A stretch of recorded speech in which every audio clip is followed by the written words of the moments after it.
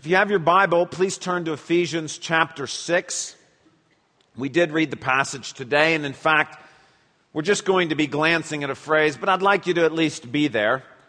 It's page 830 in the Bibles the church provides. We're going to be studying just the first half of verse 14. While you're turning, I want to remind you that Satan is known by many descriptions in the Bible. Last week we started a series in the book of Ephesians on spiritual warfare, and we talked in part about our enemy, the devil, Satan. He has many descriptions in the Bible. The scariest of all is the fact that he is known as the evil one.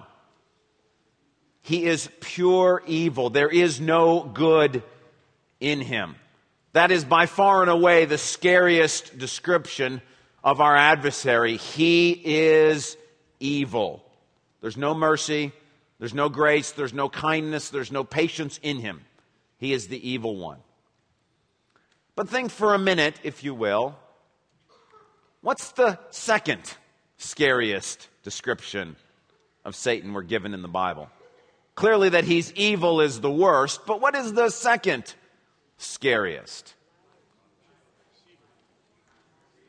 Well, I was going to give you some choices, but you already figured it out. It is that he is a deceiver. Think about this. If I were to tempt you, and he's a tempter, you would know it. If I were to oppose you, and he is our adversary, you would know it. If I were to accuse you, you would know it. But if I were to deceive you, you would have no idea what was going on. Think about Adam and Eve in the Garden of Eden.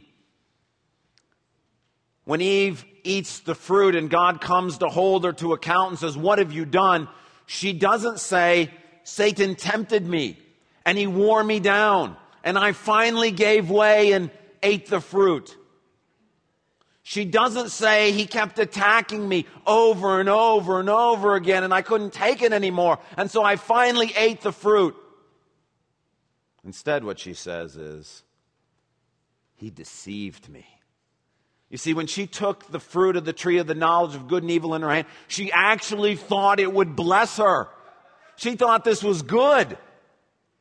He had so deceived her, she had no idea what she was doing. And that's a very scary reality. That Satan has the power to deceive. That he is the father of lies. That he is the spreader of darkness, the prince of darkness. And the problem is that when he is active deceiving people, we don't know that it's going on. This is why we think about Satan as a deceiver, that Paul begins discussing the armor that God has given us. In verse 14, in the first half, look at what he says. "Stand firm then with the belt of truth buckled around your waist." This is the very first piece of armor that God describes to us that we have been given to help us stand against our adversary. And the reason this is the first piece is because when you think of the power that Satan has, the scariest thing he can do is deceive us. And so God says, the very first thing I give to you is a belt of truth. Now, when we think about belts, we normally think about the thing that you put on last. For the Roman soldier, this would not be the case. It would be the thing you would put on first. I have an example of what a Roman soldier's belt might look like here on the platform. And this was not something you put over the rest of your armor. It was like a girdle or something you wore underneath of your armor. You strapped this around your waist first, and then you put the rest of the armor on. It's sort of the thing that holds it in place, that everything rests upon. That's the imagery that's in mind here. That when we think about standing against the evil one, when we think about being successful and not allowing him to overcome us, the first thing we are to do is to equip ourselves with truth.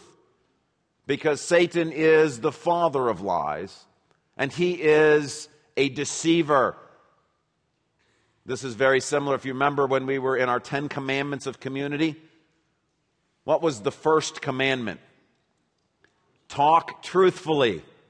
So here, as we look at the armor, the very first piece of armor has to do with equipping ourselves with the truth God has given to us. Satan is the father of lies, but God has given to us the spirit of truth. That he's given us his word, which is truth. That he has placed Jesus himself in our hearts, who is the way, the truth, and the life. And that if we are to have any hope of standing against Satan, it begins here with truth. His first weapon is deceit, and our first defense is truth. This morning, as we think about the belt of truth, what I'd like to do is not talk to you about the belt of truth, but I would like to help us as a congregation put on the belt of truth. And in order to do that, what I want to do is go through the 8 great lies that Satan tells us. Now, of course, there are an innumerable number of lies that he tells us, but these 8 seem to be primary to me.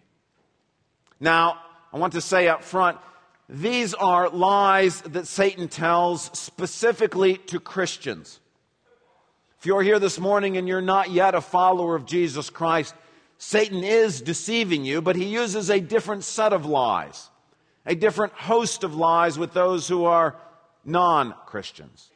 This morning, I want to focus on the lies that he tells to those who are believers, because that's really what this passage is talking about. Ephesians 6 is talking about Satan attacking those who have already placed their faith in Christ.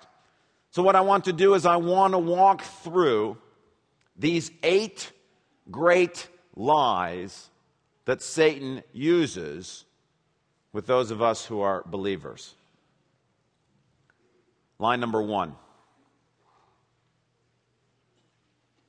If I cannot see God, it must mean that he is not here. If I can't see God, if there's no evidence for God, if there's no tangible proof, then certainly God must be absent. This is the lie that Satan uses with Jesus. When he's tempting him in the wilderness for 40 days and 40 nights, Jesus has been alone by himself without food. And he's beginning to wonder if God has abandoned him. And Satan comes to him at the end of that time and he takes him to a high height and he says, "Jump off and angels will catch you." Now, why would anybody do that? Well, what Satan is offering to Jesus is tangible proof that God has not abandoned him. He says, prove it to yourself. If you are the Son of God, give yourself some assurance. Give yourself something tangible you can sink your teeth into so that you can know after these 40 days of feeling alone, wouldn't it be nice to know that God's here? Make him prove it to you. And the lie that is beneath that is the idea that if we can't see God, he must not be there. And Satan continues to lie to us this way. That in the middle of suffering or the middle of discouragement, he whispers in our ear, God has abandoned you. Where is he? You keep praying. Why doesn't he do something? He says to us, if God was with you, he could have stopped that sexual assault from happening. He must not be around. He must not care. If God was with you, he could heal you. Where is some sort of tangible sign? If there's no visible evidence of God's presence, it's because he's abandoned us. And that's the lie that Satan is constantly whispering in our ears. But the truth is, God has said, the Lord himself goes before you and will be with you. He will never leave you nor forsake you. He will never leave you nor forsake you. Never, under no circumstances, no exceptions, He will never, ever, ever leave you or forsake you. Do not be afraid. Don't be discouraged. God is always, always, always with us. The lie is if you don't see Him, He must not be there. The truth is He's always there. He has never left your side for even the slightest moment. In your darkest day and my darkest day, in the time we felt most abandoned, He's never been gone from us. There is no place that you can go. There is no place that you can be that God is not present with you. There is nothing that you can do to drive Him away from you.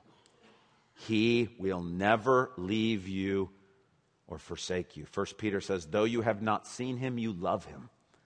And even though you do not see Him now, you believe and are filled with inexpressible and glorious joy. There is evidence of God's presence. It may not be visible, it may not be tangible, but God is present, and when God is present, there is joy, there is peace, there is comfort that God brings. We want physical, tangible signs. Well, heal me if you're here. Protect me if you're here. And God says, I am always with you. Even though we walk through the valley of the shadow of death, we will fear no evil. For you are with us. Never, ever, ever will God leave or forsake one of His children. It will never happen. Line number 2 that Satan tells us. God is withholding good from me. I know what's best for me, and He's not allowing me to have it. God is withholding good from me. This was the lie Satan began with in the Garden of Eden. He says to Eve, you're not allowed to eat of the tree of the knowledge of good and evil, are you? And then he says, it's because God doesn't want you to have something. If you were to eat of it, you would be like Him, knowing good and evil. He's keeping that from you. God is repressing you. He's holding you back. And this is a lie that Satan continues to tell us. He whispers in our ear, look, don't get serious about God and all that Bible study. You're going to end up, He's going to send you as a missionary to Africa and you're going to be miserable. Don't follow God. If you do it now, He's going to keep you from enjoying your teenage years and your college years. There's plenty of time in the future. If you follow God, He will stop you from having the fun that you deserve to have. God is a cosmic killjoy. Don't follow Him. He does tell us that. God's trying to take away your money. He's trying to take away your friends. God wants to keep you from experiencing popularity or from power or success. Satan continues to lie to us and tells us that God has good, but He refuses to give it to us. He tells us, you know what's best for you. You know, if you just had a little more money, if you just had better friends, if you were just married, if you had any of these things, if you looked different, if you got a better job, then your life would be better. And the implication is God is keeping you from all of those things. But the truth is, Psalm 84:11 says, for the Lord God is a sun and a shield. The Lord bestows favor and honor. No good thing does He withhold from those whose walk is blameless. There is not one good thing that God is withholding from you today. We think if I just had more money, if I just could have children, if we just could have healing in this situation, we think it would be better for us. But God says, if it was good, I would give it to you. He says to David, look at all the stuff I've given you. And if it had been too little, I would have given you more. Ephesians says he has blessed us with every spiritual blessing. He says to Israel, look, I got some land I want to give you, but I'm not going to give it to you all at once. Because if I did, it would destroy you. You can't handle it. So I'm going to give it to you a little bit at a time. That's what he does for us. He only gives us as much good as we can handle. If more money would really be a blessing to us, he would give it to us. But he knows in many of our cases it would be harmful. If healing from this sickness would be in our best interests, he would gladly give it to us. There is no good thing he withholds from those he loves. That's why he says, seek first my kingdom and my righteousness. I know you need all this other stuff, and I will give it to you. Line number 3.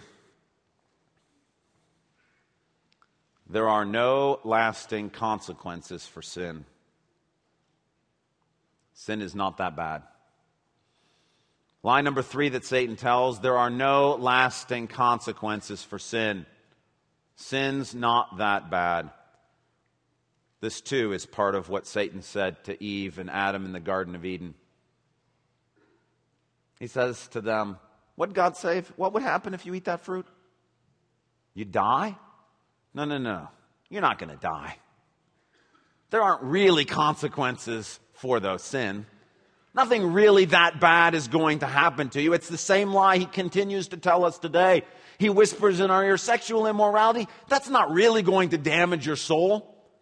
Go ahead, you can view pornography. God's going to forgive you for it. What's the big deal? If you get divorced, yes, it might hurt for a while, but you'll recover. Everything will be fine. Go ahead, lie to your boss at work. Nobody's ever going to find out.